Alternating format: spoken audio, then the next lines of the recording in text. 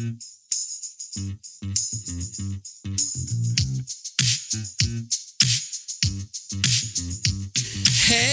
and welcome to Hold My Popcorn. I'm Max Ely in Nashville. With us in Boston's Tim Begin. How are you, Timmy boy? Doing fantastic, Max. Love James Bond movies. There's, gratuitous violence and the objectification of women. I mean, what could be a better Hold My Popcorn movie? Set of movies here. Yeah.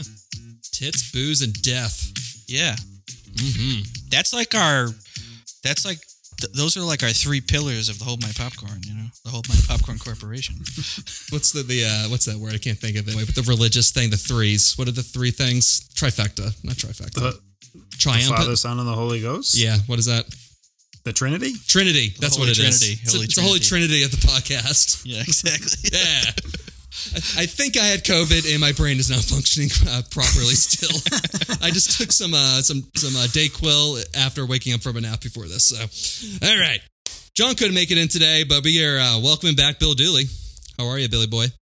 I'm doing swell. I'm going to let you guys know. As you know, I typically split a beer with Sam on every other Sunday, so I don't drink too much. And I am on my third drink of the day. Wow. I had a beer while I made dinner. I had wine while eating dinner, and I'm having a whiskey right now. Oh, you got to throw him up, at Bill. This is the most I've had to drink in about, I don't know, how old's the kid? 8 months? 9 months. Wow. Look at Bill. Cut scene to 45 minutes later where Bill is passed out in his chair. Passed out? That's not how drunk works for me. I'm just going to be yelling at you guys incoherently. His laptop screen's going to be cracked. That's what's going to happen from him punching it. Fuck you, Max. Sam's just going to be like, come on, Bill, come on. Now get out of here, devil woman.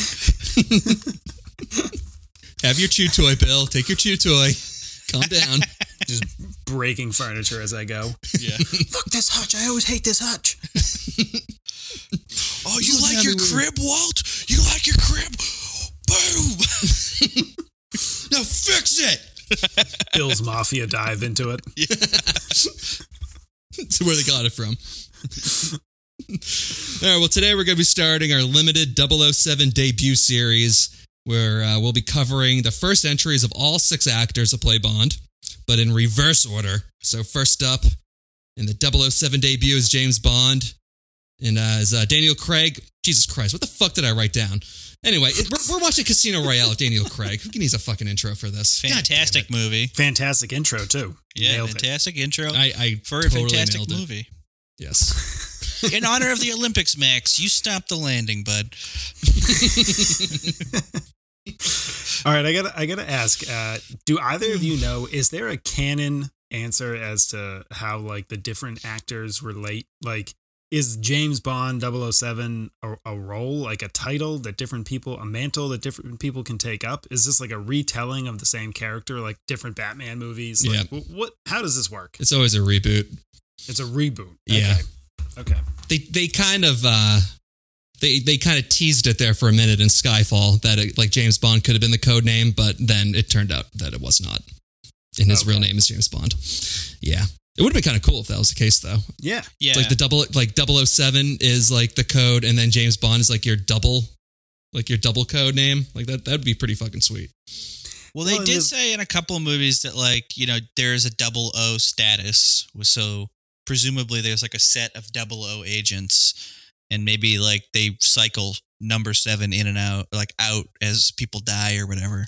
But it might not always be James Bond. But as we'll see next time, I mean, Sean Bean is 006 in GoldenEye. Right. And they've had some like a 005, I think, in one of them, I think, at some point. Yeah, this movie came out 16 years ago, by the way. That is fucking nuts. God. Oh, Couldn't good. believe That is outrageous. Yeah. How old were we when that came out then? 18? No. 18. 16. No. 16 or 17. 2006. We graduated in 07. Yeah. So it had to either have been the spring of like junior year of high school or fall of senior year, something like that. So Yeah. 17, 18, yeah. Yeah. Wow. I was 36, but yeah. Your beard was just as luscious, anyways. No, in high school, I didn't have the beard up until senior year, even though I could have grown it out because I just, in my own mind, I'm like, I am too young to have a beard. I have to shave this. This is embarrassing. I haven't earned this yet. No. I'll grow down in college and I'll look awesome. And I'll never shave it off. But I forgot how good this movie is. Like, it's a near perfect action film. There's enough action eye candy for the dum-dums. Like, there's enough eye candy just for the, the women for the other dum-dums too. It's well shot. The plot is good. Like, the third act is great, which in a lot of these movies, the third act is always fucking trash. Like, even like The Dark Knight, the third act isn't that good. And that's like a amazing movie. Not a lot of CGI, which they made a point of doing that, which is the reason why the movie holds up still. Like, it still looks great. Yeah, I can't think it's of like any an acted movie. Yeah. And it's also directed by the guy who directed GoldenEye. So I guess if you're ever going to like reboot the movie with a new actor, just bring this guy in. Yeah. Well, like the James Bond, except for like Timothy Dalton, because he only did 2 movies, but there's kind of like an arc to all the James Bond main stars, like you kind of start the movie off with like a good realistic, just like spy action thriller, and then it progressively gets more insane, and then you end it with a good spy action thriller. It's like it goes from realistic to like, oh, they're literally shooting lasers at space cows to to like a real again. So it's kind of interesting how they do that.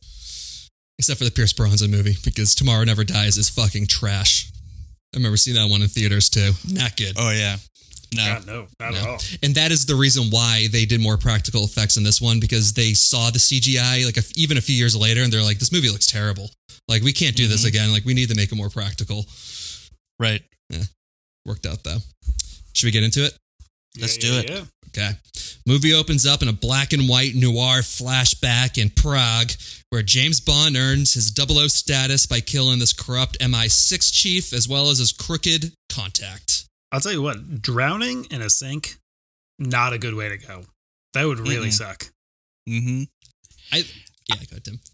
I was just going to say, like, what really comes to mind when I see this stuff is, like, people's will to live is much stronger than mine. Because, like, if I was in this MI6 guy's, like, shoes, I'd be like, yeah, I know you probably, whatever happens, I'm probably going to die, so just do it.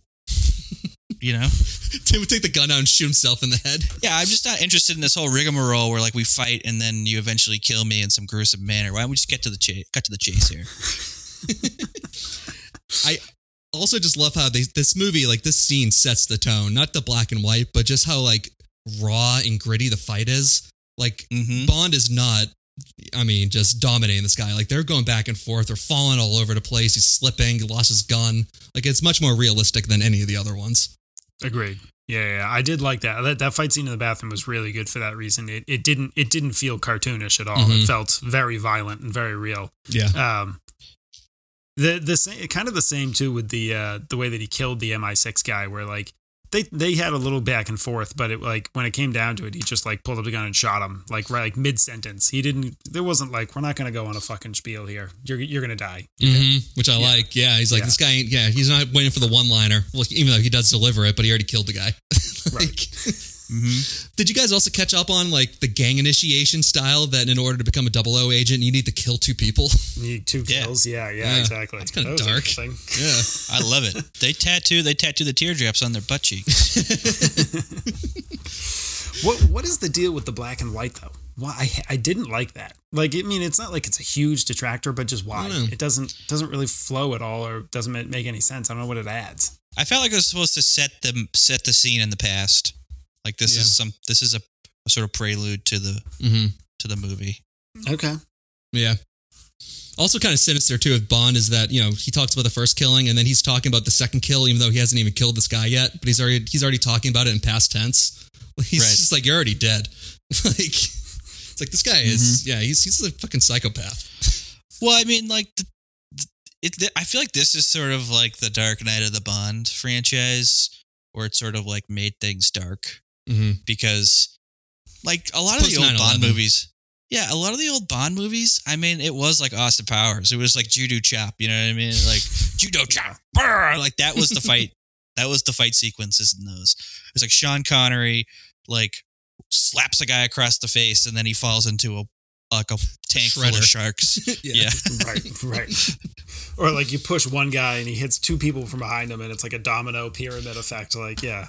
Right, exactly. It's foolish. Yeah. Mm-hmm. Like that's a generational thing though. Sorry, Max. I just like I've heard I've heard it from my dad, but then I've heard it from like a bunch of other people that are kind of in that age group that like I've heard of numerous people from like 50 up that like hate the Christopher Nolan Batman series because to them Batman is the kind of silly 60s show and like this stuff doesn't, and it's the same thing with the Daniel Craig Bond movies that like this isn't what James Bond is. Like this is you're taking it way too seriously. It's stupid. Like, I mean, I can kind of get it if you grew up on something and somebody changes it to something completely different, but they're fucking good movies. I don't know how you can get around that. It's just better. Just don't make Bond black. Whatever you do, don't make him black or a woman. Yeah. I will literally melt. I will become a 007 villain if that happens. That was sarcasm, snowflakes, you fucking assholes. You could be fired. Sarcasm. But really, don't do it. Yeah, but seriously. Unless it's Idris. Yeah, and then we cut into this colorful Chris Parnell intro song. Who cares? Whatever. Yeah. Audioslave was big at the time. Honestly, these intro songs show the tits. Okay? I'm sick of all these like sexy silhouettes. Show the tits. Move on with our lives. That's what I want. It's such a weird tradition with these movies. It's just like they're always kind of weird and off-putting, and like the songs are sometimes okay at best. And like that, like, can we just move on from this? Can we just accept that this isn't 1970s anymore? We don't have to keep doing it. We don't. Tradition. Yeah, exactly. They're going to continue to do it. It'd be like starting a Star Wars movie without the scroll, even though they've done that, so that doesn't work. I want them to do that. I don't go to the movies to read. Okay, the movies to see some tits on a big screen. Exactly. Actually, when I'm just thinking about it, maybe part of the reason for the black and white is just because they then transition into like the most colorful colors in that song. So maybe just kind of show the contrasts there. His blue eyes in that intro are it's a little much. It's a little much. Yeah, agreed. Then we cut to Uganda, where the mysterious Mr. White introduces these terrorists to the bad guy banker Lee Sheaf, who tells the terrorists that he will launder their money into the stock market and make 100% return on the investment by betting against a company that they plan on destroying. The thing is, this shit happens in Africa, like all the time. Shit happens here. No, I know it does. No, but it does. But no one gets shot in the face. Oh, that's the difference. Like in Africa, they're just like, oh yeah, there's a competing mining company over there. Let's shoot the CEO in the face. Yeah. I also didn't realize that Mr. White was in this movie so early. Yeah, because he's just kind of like a faceless dude. Like you don't really pick up on it.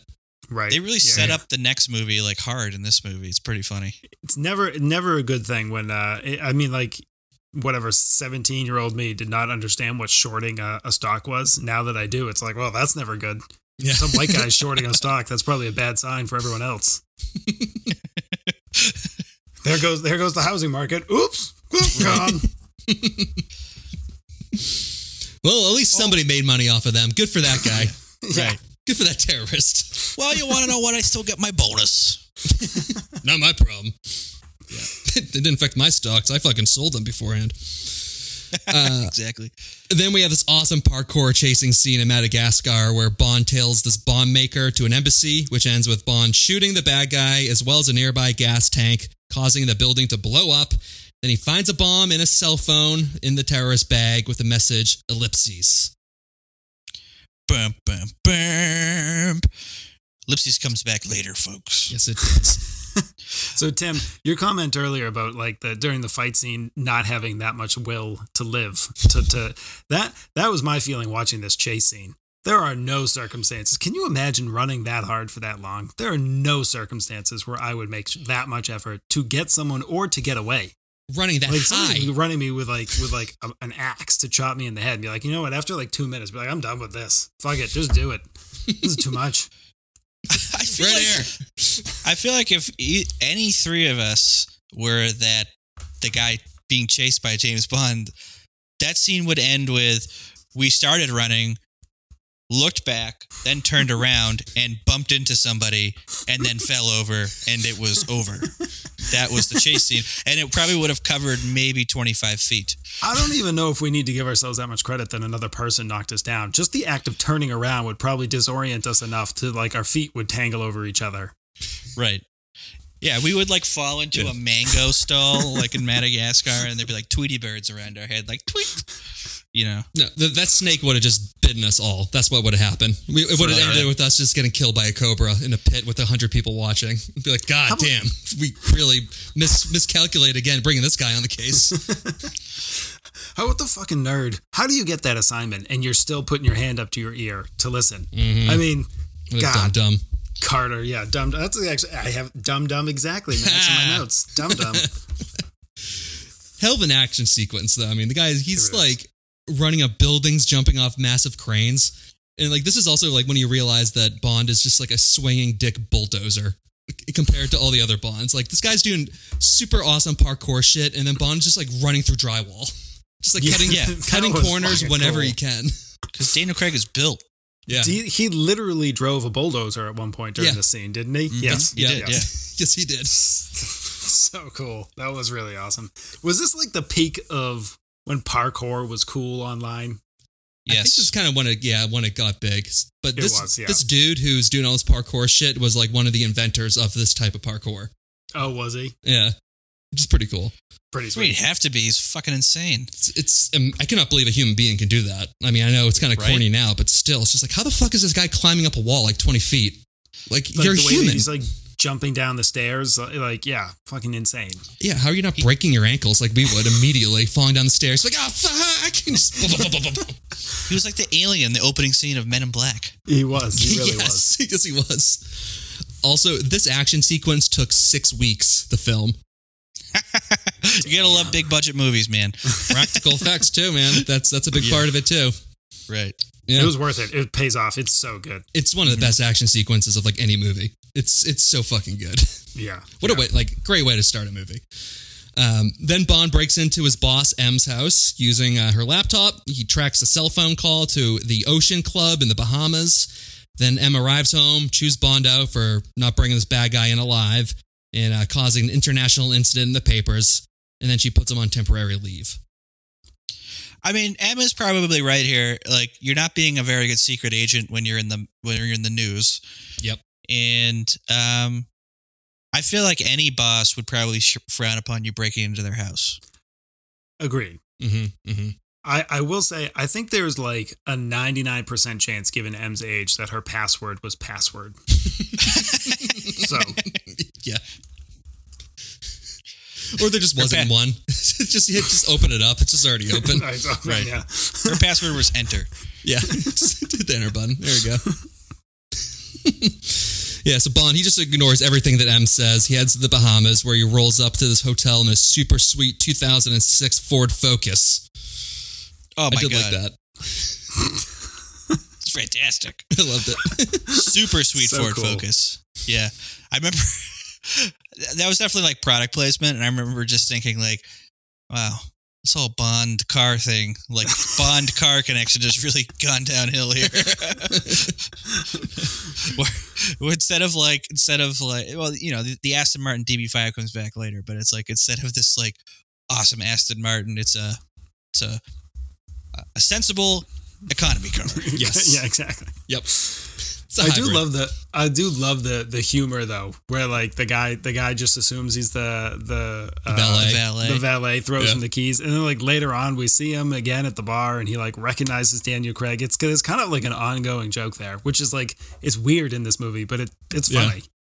Well, That's it's even a joke. funny. It's even a joke with the car because they first show Bond just driving with the steering wheel, and then they pan out and they see it's just the shitty Ford car that he's driving. Right, exactly.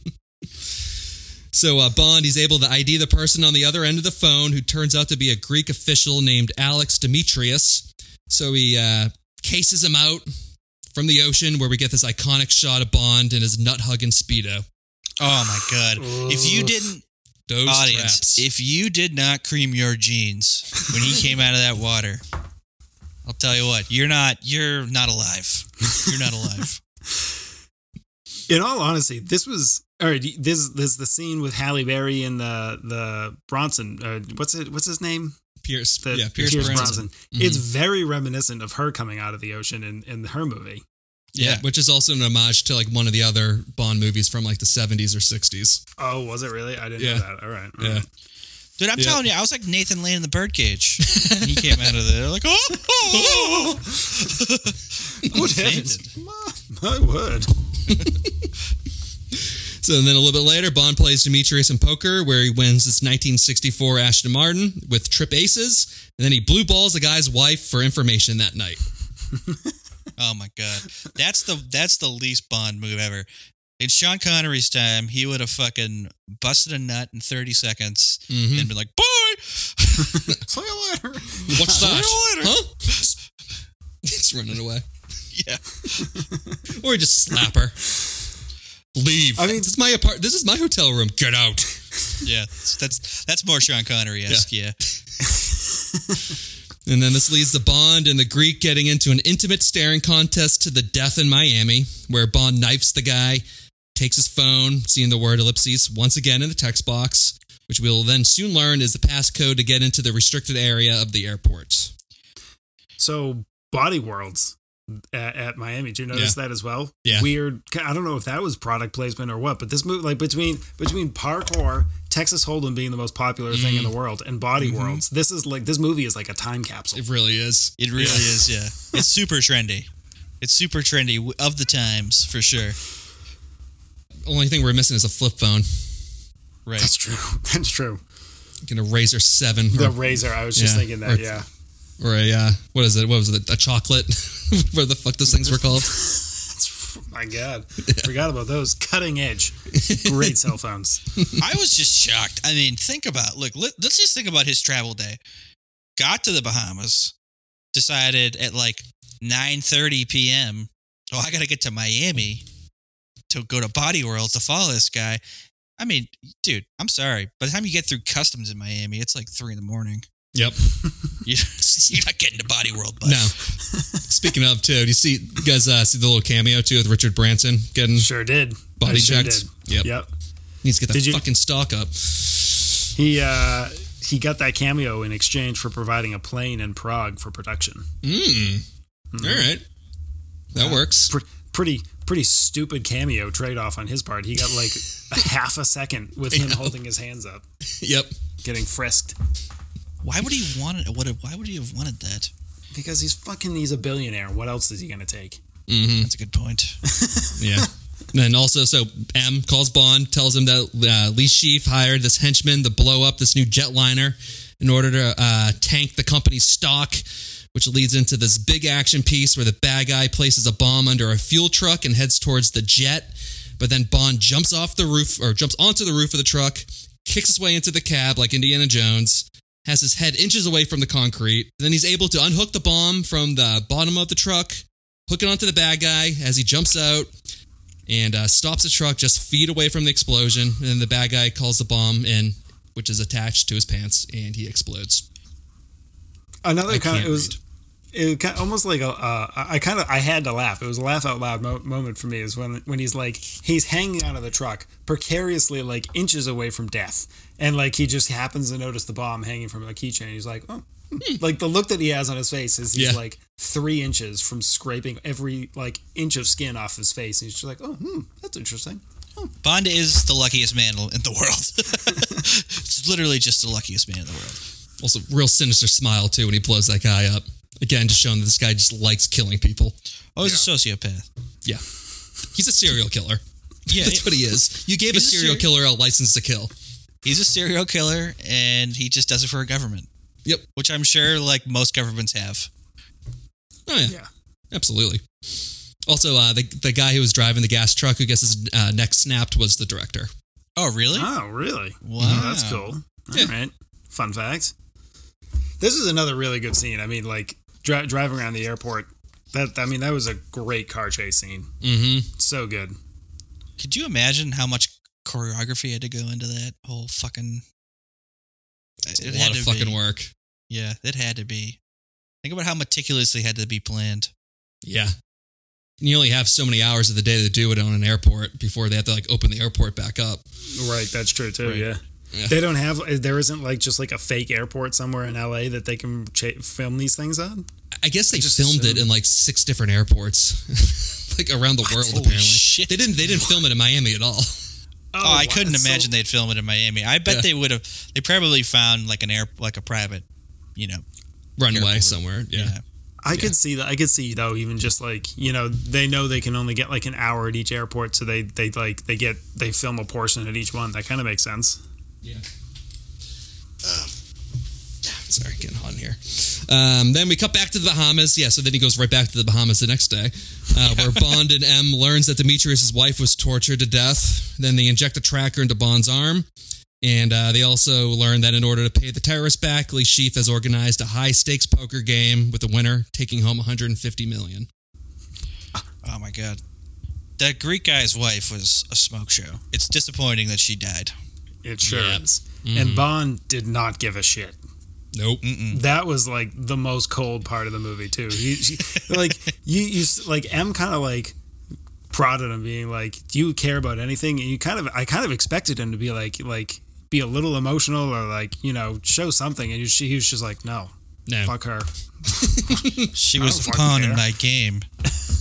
She was a fly in my web, M. She died a hideously painful death for something that I pulled her into. So fuck her. My only regret is I didn't get my nut off. Jesus, James, what the fuck? Oh, hold on. Let me look at my pants.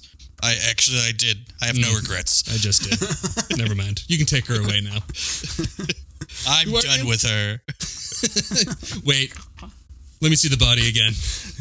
Oh God, what do we get ourselves into? Why did you bring the body back? Does anyone realize how gross this is? Again, though, showing that he's a fucking psycho. She's talking about Lee Sheaf, and then Bond goes, "Do you want a clean kill or send a message?" To which M says, "I want him alive." He goes, alive. Spell that for me. What's the origin? I does don't that know mean? what that is. Yeah. I don't understand.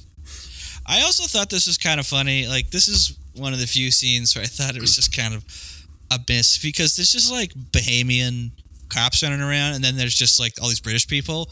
I'm like, what did you tell the Bahamian cops? We're from MI6. Like, why are you permitted to be there Yeah. on this crime scene? That's true. That is true. Like, oh, this person's dead. It's a murder investigation. Don't worry. The Brits showed up. They got it. Yeah, I mean, they're in the Bahamas. She's an older, rich-looking white lady, so they're probably just like, she must be in charge. And that's her bodyguard right there. That psychopath with the blue eyes. He did it. He definitely did it. He definitely Let's just killed that walk woman. away. This Let's is the just walk cover-up. away. Yeah, this is the cover-up. But yeah, we're not gonna really question him. The guy stole his car, beat him in poker, fucked, and then killed his wife, right? This is what happened? I mean, Hey, he's driving around in that guy's car. I'm an international man of mystery. we are making a lot of assumptions here. He told the waiter that the champagne was for one. We just assumed it was for her. It could have been for him after he killed her. That's a good point. It's like American Psycho with Christian Bale just smoking a cigar after he just like fucking axes, what's his face, to death. Right. Yeah, exactly. Just sitting there just... All right, yeah, then I also... stumble for you. I stumble for you. The B square. And then M assigns Bond as a poker player since he's the best in the service. And then we're introduced to Eva Green as Vesper Lind, a British Treasury agent who's been sent to watch over Bond and also be his sugar mama for the poker event. Oh my God, I loved it.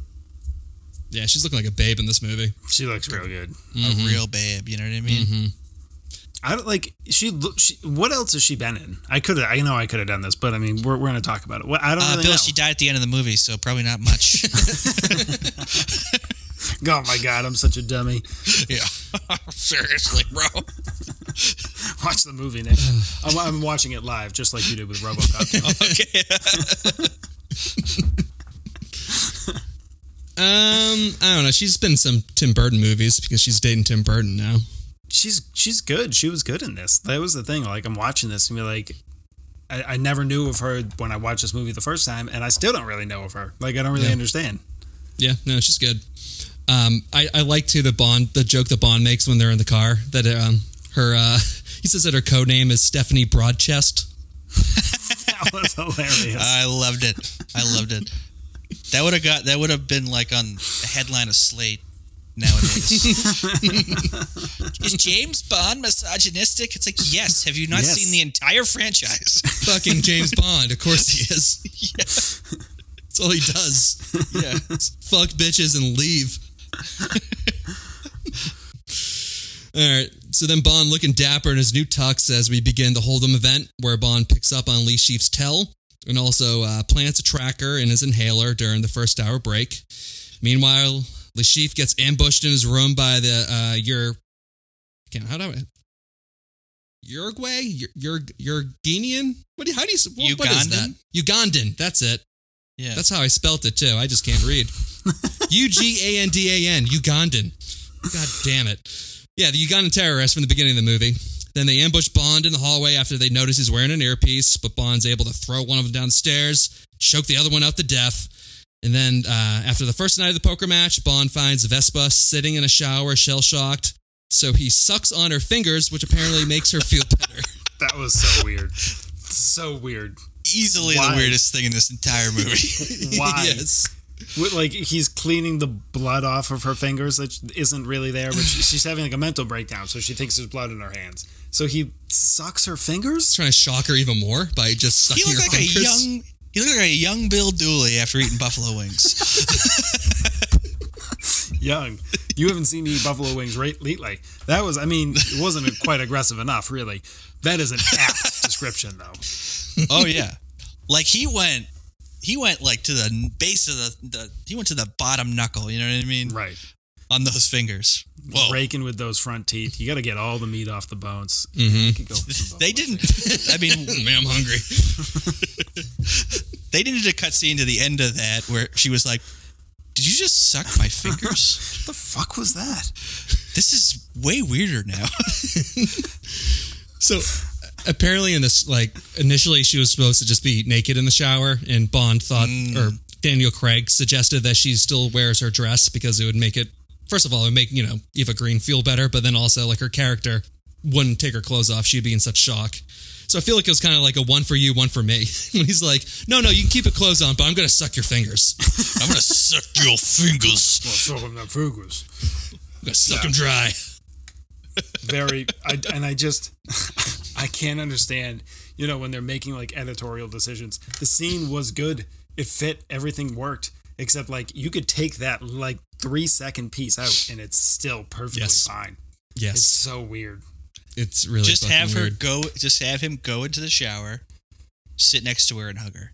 Right. End like show him getting wet in his suit. Like it's like he's doing a whole thing. Yep. Works. Fine. How many suits does this guy have, by the way? His first suit was covered in blood. Yep. Second suit's now fucking wet as shit. Does this guy have like 8 tuxes prepared for this goddamn thing? All of them tailored by Eva Green, who was able to size him up. That was something that's kind of, I don't know, a little. Look, James Bond is an absurd like super agent that can do all these kind of stupid things, like the way that he can read people. It's all a little over the top. And then here comes an accountant who can apparently do all the same shit just as well. Like when they're on the train, they kind of go dick to dick, like measuring against each other, and like Eva Green like nails him to a T, and then she apparently can size him perfectly in a tailored suit just by looking at him. It's like, like I know it's a movie, it's all over. It's just that ended up being a little too much for me. I don't even know what my waist size is for jeans. For me, I know 2 measurements about clothes. I know length of the leg and the waist, right? Like all the other measurements that it would take to like size a tux, no fucking idea. Literally what every time what those I go, are even called. like every time like I go buy like a suit or not a suit, like even just like a button down, and it has like that number, it's like 15 and a half or 16 or something. I don't know what this is. What am I? Large, medium, small. What are these numbers? Get this out of here. Right, exactly. Also, it's Daniel Craig in this movie, so it's like, okay, 5'9", 180 pounds with like a size 19 neck, like with humongous traps. Yeah. Right. It's like, perfect, nailed it. Where did she get the tailor? They were on the train, and then they got to Montenegro. Like, how did she go to this tailor? I don't understand it. No, doesn't make any sense. I got to interject real quick here into this, is that during the poker game, they took a break at 4 hours. What kind of soft pussy shit is that? Play the game. Yeah, are we here to play games or what? 4 hours? What, are we going to take a break every 15 minutes or something? I mean, give me a break. Just up the ante. They play for 2 days, which is kind of weird too. I never picked up on that. I'm like, wait a minute, they're playing again? Like, because like they go to bed, she goes to bed and he wakes up and I'm like, you guys didn't finish the fucking poker game. Yeah. Yeah, seriously. Yep. I'm almost fine, but like, look, go ahead, get some sleep, get 3 or 4 hours of sleep if you have to. That's fine. But I mean, 4 hours, absurd. If you're playing a game and you're into it, gross. I would be I would have just sat at the table fuming, waiting for everyone to come back. No, we're playing a game. You're crumbling the cards, Mr. Dooley. Yeah. We need to take those now. You would have been like Lashif, who was like, "Oh, can we play cards now?" I felt like he was a much stronger character at that point. I understood him. Yeah, it made a lot of sense. Bill would have doubled down on Lashif too, and have been like, "What are you talking about? You took like 30 seconds in the last fucking hand, you piece of shit. Then you checked." Yes. How do you not know what you're gonna do? You got the whole table to thank. Fucking figure it out. Actually, if Bill was in this movie, it would kind of be a short movie because Bill would just eventually kill Lashif for not playing the game right, and then like M and Bond would just be like, "I guess the problem's solved." There goes our only chance at the information. Finn. Yeah, we'll find him next time. Thank you, I suppose. So the next day, we're back at the poker game where Bond goes all in after identifying Lashif's tell, but it's a trap, and Bond loses all of his money. And Vesper refuses to give Bond the $5 million buyback money, so Bond, being the psycho serial killer that he is, grabs a dinner knife and goes after Lashif. But he's stopped by Jeffrey Wright, who's playing a CIA operative, and he agrees to finance Bond in exchange for the CIA bringing in Lashif. Which, I mean, let's be honest here. The CIA does not have a good track record in Bond movies. Never should have agreed to that. I don't know how I feel about it, but when he Bond's like, what about the money? And the CIA agent is just like, you think we care about the money? Like as an American taxpayer, I was just like, ugh. I do. Yes. Take the money, please. Please. Fix the pothole on my street. Love of God. Yeah. Also, I just like rewound it too. This poker scene is long. It's 34 minutes from beginning to end, from when they start playing poker until it ends.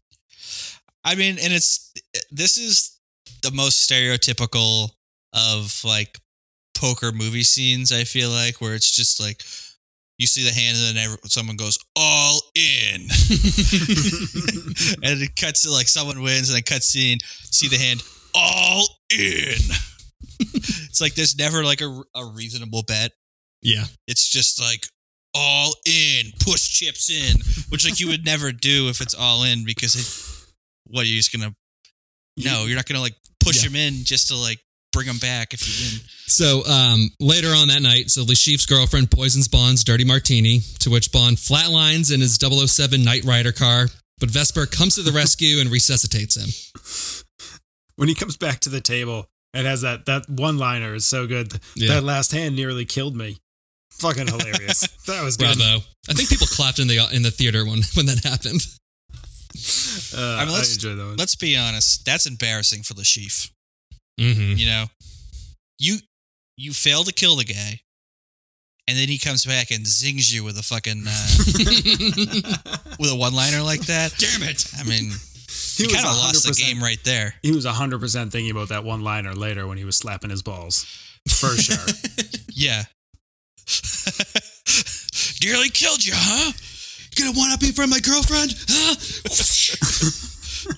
my weirdly hot girlfriend. Can I ask? All right, I got to ask a question here. So the whole purpose of MI6 winning this poker game is so that Le Chiffre doesn't get his money. That everyone that he's been funneling money from hates him, and he has nowhere to turn. And MI6 is his only respite for like protection. Mm-hmm. So then he has to turn for them and give them information. And that makes sense. Right. The CIA seems like they are there to arrest Le Chiffre. He says they're there to arrest Le Chiffre, whatever. Why does he have to wait for the end of the poker game to do that? Is the poker game illegal in it itself, and that's what he's arresting him for? Because otherwise, I don't really understand the situation. Yeah, they could just bring him in and he wouldn't get the money, and then he would be in the same position. Exactly. Yeah. He loses the game in that same scenario. It's like, you financed a terrorist attack on U.S. soil. And they also suggest that he also financed 9/11 earlier in the movie, too. Wow. Well, yeah, I feel like you just bring him in at that point, Yeah, just bring him in. I didn't understand that. It made no sense to me. Maybe that's why it took so long to arrest bin Laden. They're trying to pull one of these things on, They kept trying to beat him in poker. Hold on, let him play some poker first on a yacht. God damn it, this bin Laden is not playing any poker. How are we going to bring him in if he doesn't play the poker? He just keeps on going on vacations. Well, we should probably help him out with that vacation. Let's chip in. Yeah. Going back to the movie, though, I did love the disorienting, fuzzy, shaky camera when he's getting poisoned and he's in the bathroom. I thought that was also really effective. All the bathroom scenes are great, except for the finger sucking part. Agreed. Yeah. So then we have the final hand of the night where everyone goes all in, to which someone either has a straight or a higher suited full house, but then old blue-eyed Bond flips his cards over and wins it all with a straight flush. I'm really glad that it wasn't a royal flush, because that would just been the height of stereotype, where it's just royal flush, the best hand. To which Mathis would have said that to Eva Green. Oh, yeah. No one can beat a royal flush. All right. Thanks, Mathis. Yeah, I know. Thanks. All in means they're going all in. Sit down means sit down at the table. 150 million in the pot. The blind doesn't mean that Bond is blind. He can still see. Ava Green just turns to him are you okay? You okay? You having a stroke right now? As a flashback, I'm sorry, my lady. You're a good squirrel. Says petting her head.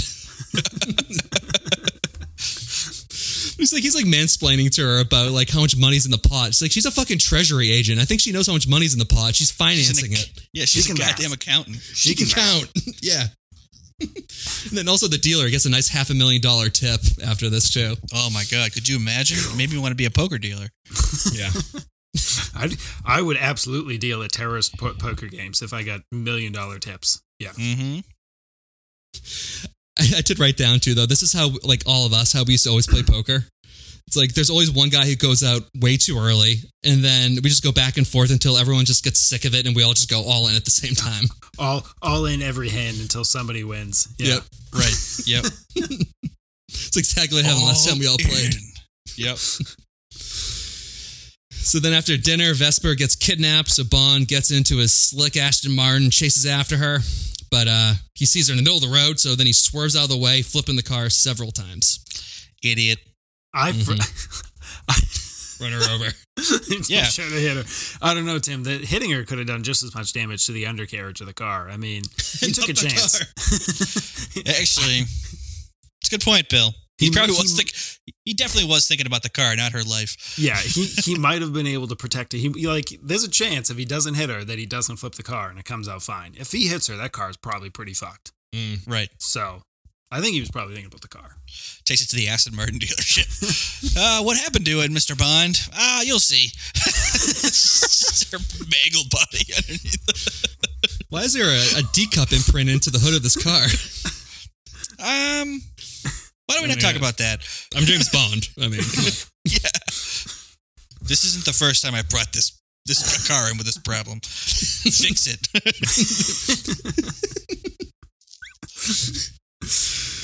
So then this leads into the immediately iconic dick and ball bashing scene where Lee Sheaf tortures Bond for the password to the poker earnings. So do we think that this was just straight up like it's like a rope and he's whacking his balls with the rope, or is there like a spike in the rope? I mean, just a knot. I think it's just a heavy knot. Yeah. I don't know. Don't like that? I mean, he's kind of like lassoing it around him before he smacks down on him. Well, I'll tell you what. I think this is one of the times I'm glad I have a tiny dick. I don't think my dick would have gone through the other side. I think he just would have been like slapping my ass, really.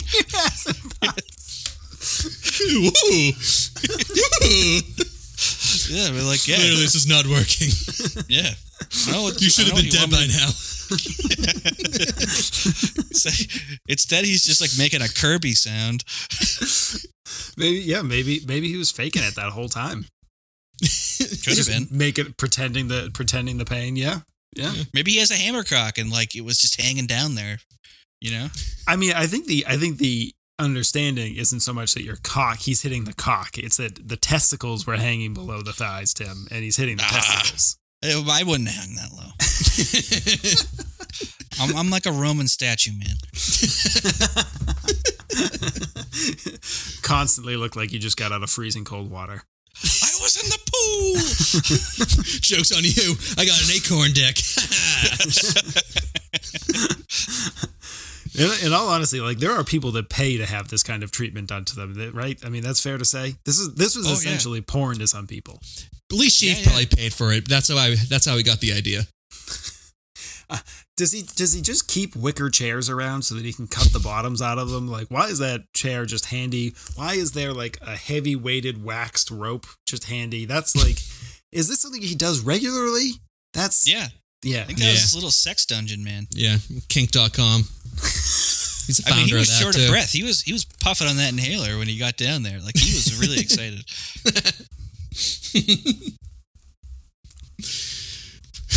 Again, why are you enjoying this so much? Come on. But then we hear several gunshots as Mr. White, who was the broker to Lee Sheaf, and the Ugandans in the opening. See, I said it right this time. Nice. Yeah, nailed it. I learned.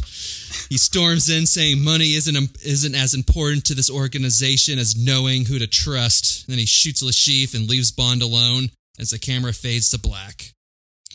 Just like no reason why you would leave Bond alone if you're Mr. White. Yes.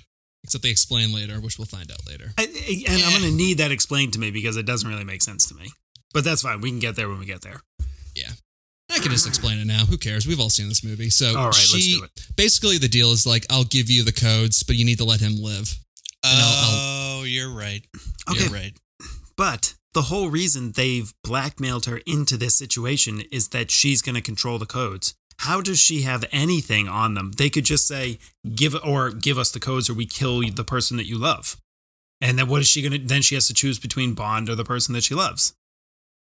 Yeah, or she could say no, and then they just don't get the money.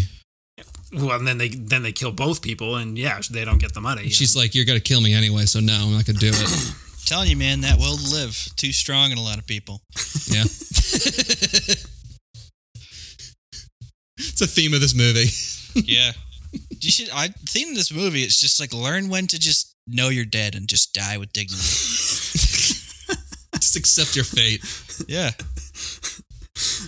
Tim wouldn't even be stoic during the cock and ball torture. He'd just be sitting there like, hey, can you just finish it already? This is pathetic. Please. Right. Come on. I'm not going to tell you anything. I don't really feel like living anymore, so let's go. Wrap it up. Let's wrap it up. Yeah. Don't you have somewhere to be? Right. I have somewhere to be. It's called the void. The shallow abyss of nothingness. It's calling to me. Please let me leave. Please. And again, like the first time I saw this movie, I was like, who the fuck is this guy? I did not remember who he was because he does not have a recognizable face and he's not a recognizable actor. Like they should have casted somebody that people knew. So you'd be like, oh, there he is again. Like Gary Oldman. I was thinking Charles Dance. I think that would have been a good one. The guy from Game of Thrones. Or what's so Oh, yeah. Oh, yeah, He's that would've mean worked, yeah. looking, like he looks like a bad guy. They should have brought him in. Or it's Bond. Give him some stupid, give him a scar or something, something. Give him some. What's confusing is, the next kind of, I don't know, the end to this movie is there's a guy who's got one clear glass and one dark sunglasses. And I'm like, who the fuck's this guy? Is this somebody we're supposed to know? Do that with Mr. White. Then I would recognize him. Oh, he's the weird guy that wears a half a sunglass. I don't know. Yeah, have Call him Mr. wear White. Make him alopecia or something like that. Yeah, that worked too. Give him an interesting pocket square that he always wears. It's it's the guy with the pink pocket square. Something identifiable instead of the dick pocket square. Instead, he's just a 50-year-old white guy with a crew cut. I'm like, all right, he looks like a million other fucking Brits wearing a suit that he got from the Men's Warehouse. It's there's nothing recognizable about him. Yeah, which I guess might be the point. If in reality, in which you're going to be a bad guy, you just blend in with everybody else. You're so unrecognizable or so uneventful. But for a movie, you need to be a little more distinguished, I think. I guess if you look at it from that angle, it's kind of because they kind of did do that recognizable feature thing with Le Chiffre. But it kind of turns out Le Chiffre is the small fish. You know what I mean? Yeah. And the big fish just blends in. And that. I mean, it is interesting, but yeah. By the way, too, so this actor plays Mr. White. His name's Jesper Christensen. Excellent Wikipedia photo for the listeners at home. Just look that up. Fantastic. Are you going to look it up right now, Bill? I am, yeah. Okay. Jesper Christensen. Jesper Christensen. What a great name, too. Mm. I feel like he belongs in Deliverance or something. Wasn't he the main guy in Human Centipede? Did you actually see that movie? No, I didn't. He just seems like he would be, though. All right, Wikipedia page, back of his head. Yep, just great picture. Great picture. What a great pic. You can't see his face at all. That is, I'll tell you what, that is a fantastic left ear. Really top-notch left ear for an old man. Oh, God. Yep. So Bond, he then wakes up in a hospital villa where MI6 agents tase Mathis for being the mole and telling Le Chiffre about the poker tell, followed by Bond having Vesper enter the passcode to the poker earnings, which is her name. Bond wakes up to Eva Green just staring at him. And even Eva Green, I don't ever want to wake up with somebody staring at me. That is not romantic or reassuring. That is just what the fuck were you just doing? Why were you just watching me sleep? Why are you so close to my face? Right. Yeah. No. Would have been different if her tits were in his face. That's fine. That's of course okay. Yeah. Motorboating awake would be better. Oh my God. Could you imagine, fellas? Yes. Doing it now. So it looks like we're going to have a nice 007 happy ending with Bond retiring from duty and professing his love to Vesper as we see them kissing in bed and sailing to Venice and fucking in bed. So Vesper, she heads to the bank while Bond heads to get supplies when he gets a call from M saying that the earnings haven't been deposited. Oh, shit! Which means Vesper is the real mole and she's been playing Bond this whole time. He's heartbroken. Bond is heartbroken. Remember the scene where he goes, or doesn't he say, "I'll kill her"? Or the bad guy says, "I'll kill her," and Bond goes, "Allow me." Allow me, yeah. Yeah. Mm. Not happy. Would have been way better if he just then turned around and shot her in the forehead. Did any of you catch leading up to that in that sequence? They're kind of like alluding to the fact that they don't know the status essentially of Bond's dick and balls, of whether they'll ever recover from the torture. They're kind of talking about whether or not he's a whole man or whatever's happened. Like she's gonna love him now or what, blah blah blah, that stuff. And then they're rolling around in the bed, and like he looks down at his waist and looks back up and gets this like half smile on his face, and like that's the moment James Bond, yeah, exactly, got a boner, and he was so happy. It's when he got his mojo back. It's like Austin Powers too, man. Yeah, yeah, it is. And then the scene they cut out though is then right as he finishes, just Eva Green just gets a bunch of blood in her face, blood and bone for some reason.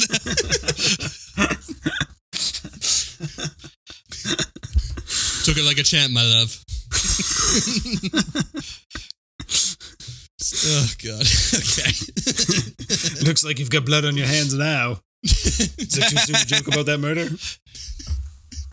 Too soon. Okay. Sorry, I don't know how to make jokes about murder. Seems normal to me. You want me to suck in your fingers again? I forgot about that. Better. Actually, we're not going to be boyfriend-girlfriend anymore.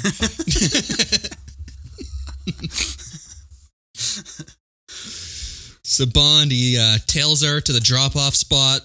He escapes various gunfire, shoots at the flotation bags that are keeping the building above water, which is just fucking nuts. There shouldn't be buildings that you need fucking flotation devices with. But then he kills all the bad guys, and then Vesper, who is being held in an elevator, tells Bond that she's sorry. She locks the gate and commits suicide, all while Mr. White watches from afar while holding the briefcase full of money. What a prick.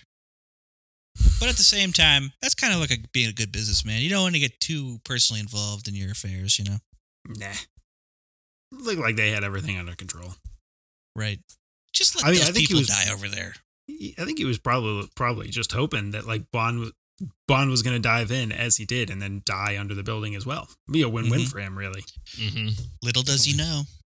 I will say, though, no other Bond could pull off this like non-verbal range of emotion that Daniel Craig has after this, because he goes like, you know, realizing that like the girl's dead. Like he goes from, you know, just being upset to angry, like just everything on his face. I haven't seen this movie in like 2 weeks, so I forget how the order of it is, but. When Craig, he gets her out and she's unconscious because she's drowned. She's dead. Yeah. And then he like, you can see him processing it like in live time of him going through like all the ranges of it. It was pretty good. It was good. I will say I kind of had another finger licking moment here, like because he's giving her mouth to mouth, and then like it kind of lingers and it turns into a kiss, like, and it feels like it was a little weird. You figured out she's dead, mouth to mouth isn't working, so then you make out with her.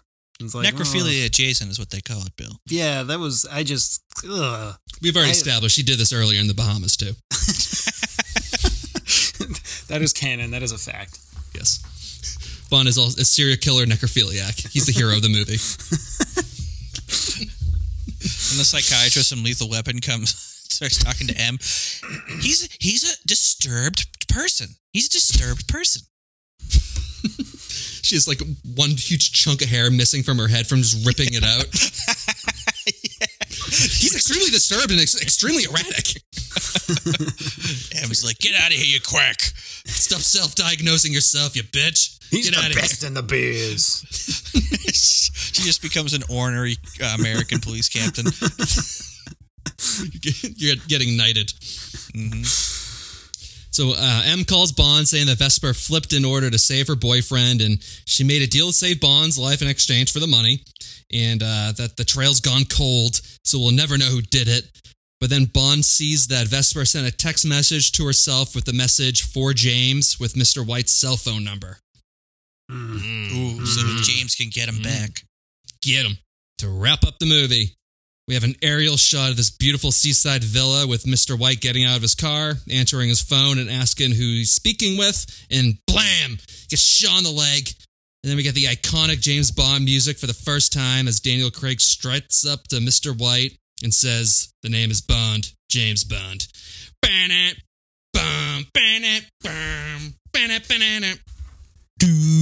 movie ends. So Max, you were saying at the beginning of this that you love the third act of this movie. Is the third act of the movie basically from the end of the poker scene, the poker on? Yeah. I hated it. Oh, I liked it. I thought it was good. I have repeatedly over and over again, why is this movie still going on? Why is this still going on? Why? What is this? This is terrible. Like, I hated it. It felt at the same, like, simultaneously, like, drawn out and unnecessary and rushed and confusing. I liked it because it was a nice little twist. Like, you get like the torture scene, you get another little action piece, you get a nice, like, real good twist there too. Like, compared to like The Dark Knight, where you get the whole like NSA bomb on a boat, like that third act is just like, I love that movie, but like that third act is just not that great. I thought this one was pretty solid. It kept me engaged. Like it flips halfway through. Like you think it's gonna end well, and then just nope. It's like a super long, sappy love scene, and then it flips, and it's kind of interesting. And then like the guy with the monocle sunglasses is confusing. Like it feels like he's supposed to be recognizable, but he's not. The action with like all the bullets, like the firing, the shooting that's going on there, just does not jive with the rest of the movie. It feels completely unrealistic to the like how he doesn't get hit with anything. Like I don't know, none of. And then like the explanation of how she was trapped and like but saved Bond from Mr. White, and like that didn't work for me, as I mentioned earlier. Like none and then he just finds Mr. White and like that's the end of the movie. So like it was simultaneously extended long, like it could have ended before all of this, and rushed and confusing for me. You don't have to like it. I enjoyed it. I know. I'm telling you I don't, Max. I don't need your fucking permission. I don't need your goddamn permission, Max. I didn't like it. And I don't need your fucking approval, Bill. No, you do. I could have done it without everything after the James Bond coming out of the water scene. I would have just George Bond just going for a dip. Could have done without everything before it, too. I will say, though, like, I mean, that music does get you going, especially since you haven't heard it the whole time, that I immediately then turned on the next movie, which, like, picks up immediately after this one. Right. It did make me really want to watch the next one. I did not pick up with the next one right away, but I'm going to, because that ending with the music is fun. I didn't know that was the first time that you hear it in the whole movie. That's pretty cool. Because nice. they were basically doing the Chris Cornell song for like the orchestral like theme song throughout the whole movie, which works. That was a good way to do it. Yeah. Yeah. Good times. That just reminds me of playing GoldenEye when we were kids. I know. Mm-hmm. I need more Oddjob. Oh my god, Oddjob, Jaws, man. Yep. All right, time for trivia. Got a couple of them here. Henry Cavill, he was the runner-up for Bond, but he was deemed too young since he was 22 at the time.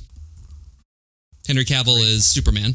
Yeah, could he be Bond now? I mean, he should. Is he too old now, or is he British? Is he British? Mm-hmm. He is. He'd be fucking make like Idris Elba.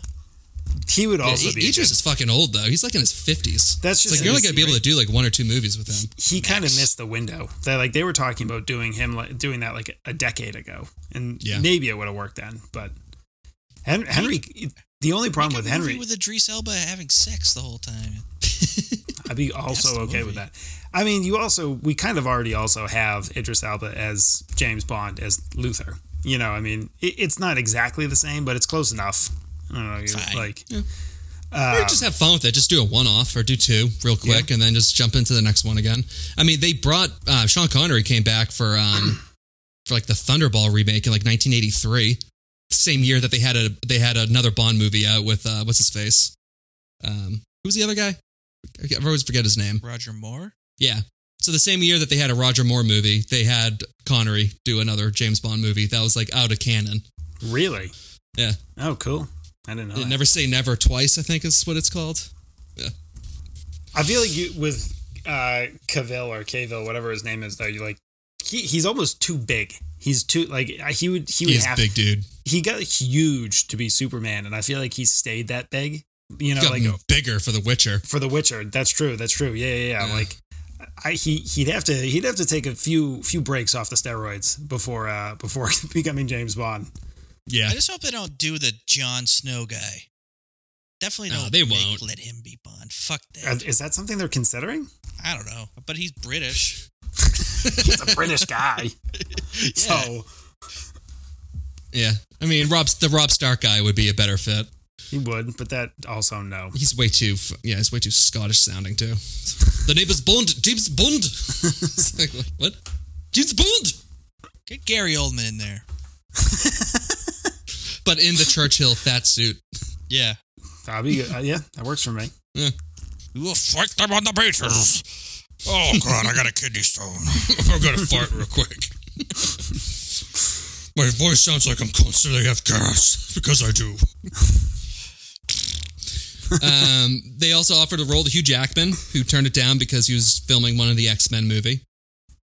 Hugh Jackman's also a little too big to play Bond. He's like 6'5". He's also Australian. Yeah, they've had an Australian though. George Lazenby was Australian, the guy who did the one movie, right. And then they brought Connery back in. Yep. He has I can't wait till we get to that movie. I love his story. He wasn't an actor. He just conned his way into it. I love it. Yeah, he was like a model. Which do you know which X-Men he was doing? Was it the first one? 2006. It has to be the third movie, which fucking sucked. It was terrible.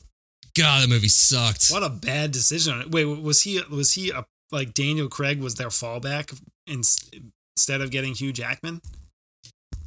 Yeah. So, Daniel Craig. So here's the next trivia fact. He turned the role down originally because he thought the series had just become way too predictable. So then I think they had offered it to a couple other people. Oh, I see. And then he read the script, and he's like, and then he was on after he read the script. Gotcha. Yeah. 3 Aston Martins, each valued at $300,000, were destroyed for the car flipping scene. Fantastic. The one car flipping scene.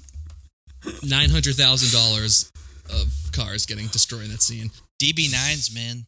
Oh my god. They say that DB4 is Zagato, DB5, then DB9. The top 3 Aston Martins ever made. Stylish. They fucking destroyed 3 of them. Yeah. Amazing. Mm-hmm. And then the last one. Yeah, right.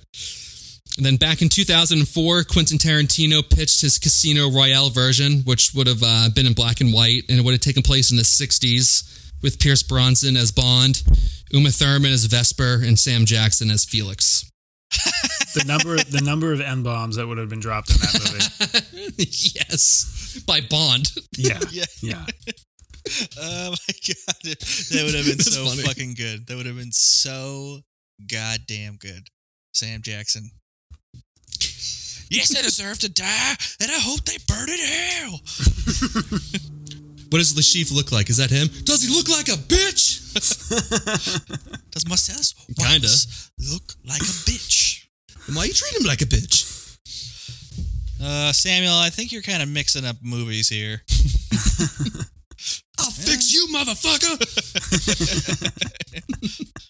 Time for the box office game. How much does this movie cost? How much did it make? Jesus Christ. Ooh. I don't know. Like, it cost $90 million to make, and it made 2006. I don't know. Money is like completely different now. Mm-hmm. 2006, it made $400 million. Cost $130 to make. Made $320 million. So it cost $150, Wow. and it made $606 in its original run. Holy Wow. shit. Yeah, pretty good. That's a lot good. of money. It was the top at the time, and then I think Skyfall made over $1 billion. Wow. Which again, yeah, so a couple years later, like 6 years later, it's like the movie the box office like doubled. It's insane. Yeah. So in the United States, it premiered on November 17th of 2006 with a $40.8 million opening, finishing second. So any guesses that for what finished first that week? You guys aren't not going to get it. No. Sunshine of the Spotless Mind. Great Drew Carey movie. Great Drew Carey movie. Thank you, Bill. I mean, again, it works with the colored hair. So yeah, all right, kind of halfway there. It fell second to Happy Feet. Happy Feet made $41 million. Casino Royale finished in second place behind Happy Feet for 5 straight weeks. Oh my god! It was never number one in America. People love made penguins, man. $600 million, and it was second place to Dancing Cartoon Penguins. Directed by the guy who directed all the Mad Max movies. Really? Yeah. Never ceases to amaze me George how Miller. Yeah. different how directors can do such different movies. Yeah. Happy Feet and then fucking like Road Fury. It's like, whoa.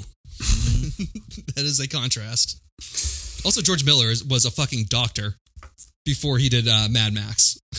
You know what though? That's like cheating. Losing, like, kids movies should win the box office every single weekend. And I now understand that kids will watch the same goddamn movie 15,000 times. Mm-hmm. So, like, you know, you probably had parents. No, it is not the same. You probably had parents going there with 7-year-olds watching it for like the 20th time in a row on week 5. Mm-hmm. So that's bullshit. That's malarkey money. That kids movie stuff.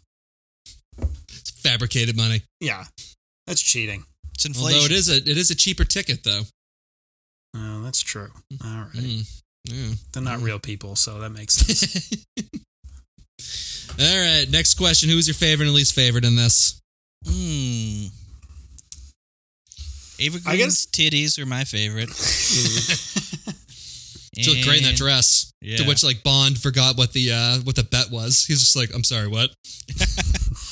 And my least favorite was the short shorts that James Bond was wearing, because I would have liked to see them taken off. Should have been a nudist beach. Yeah.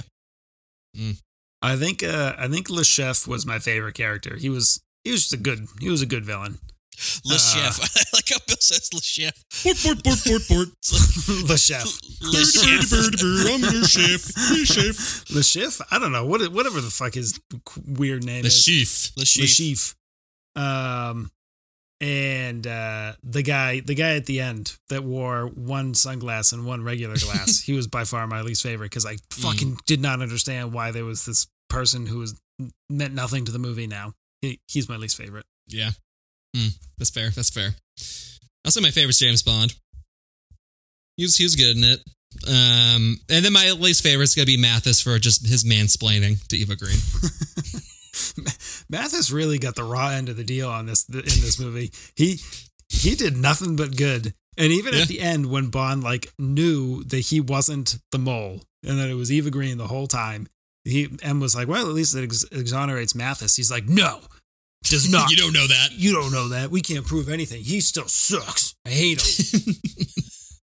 Don't you dare tell me I was wrong. I'm grieving. Everyone did it. All right, time for the Hold My Popcorn ratings. Prepare to be judged.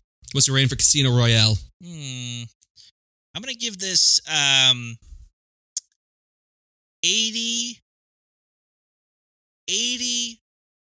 short shorts out of 100 penises I wish I saw. I'm going to stick with the theme of male testicles. And say I'm going to give this movie 2 out of 3 crushed scrotums. I was going to say this movie really affected you guys, but I guess it really affected you guys in different ways. Yeah. Tim's like, more penises. Bill's like, crushing more dicks. Accordion those dicks. And the nexus is penises. I'm going to give this 2 out of 2. Which are the 2 women that Bond seduces who then die. Oh, that's true. He's not Ryan Hutstreak. Seduce me, James. If James Bond seduced me, it would be perfect. Because guess what? I would get to see James Bond naked, and I would get to die. It's a win-win. That is a win-win right there. Yeah. Yep. In order. It's like, now I can die. Yeah. No. Actually, in the reverse order, if James Bond had anything to do with it. Yeah. Tim would die first before, and then have sex with him. Yeah. Tim's no. Honestly, it would probably be more like he'd whip his dick out and then piss on Tim's dead body. Yeah. And I would love that golden shower. Seems like he's suffering some weird rigor mortis here. His penis is getting enlarged. He's smiling. Are you sure he's dead? He's definitely dead. I don't understand. He doesn't have a pulse. I cut his head off. I mean, I don't know how he's getting aroused. He doesn't have a pulse, but somehow the blood is still rushing to his penis. It is still engorging his penis. I've got another head. All right. Any other comments besides? I'm good with ending by talking about engorged penises. Yeah, that's fine with me. Let's end every episode like that. All right. Well, that's the show. Check out our stickers. You know. What a pitch. Look at what website can you get those on, Max? Redbubble. Redbubble. Go to Redbubble, buy some fucking stickers. stick them all over the place. You can eat them, you can scratch them, you can sniff them, put them on your forehead. Are they scratch and sniff? They can be. That'd be great. I'd like them to smell like Tim's taint. They smell like plastic. I sell a scratch and sniff actually on my taint. It's really just it's a wax strip that I rip off of my taint and then I put it in the mail. Is that on your OnlyFans? No, it's on the dark web. They don't allow that to be sold in the All right, with that. Stay tuned. We'll be doing GoldenEye next time. Bye. Bye.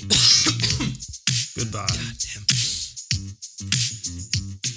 I almost actually just hung up on you guys. Forgot.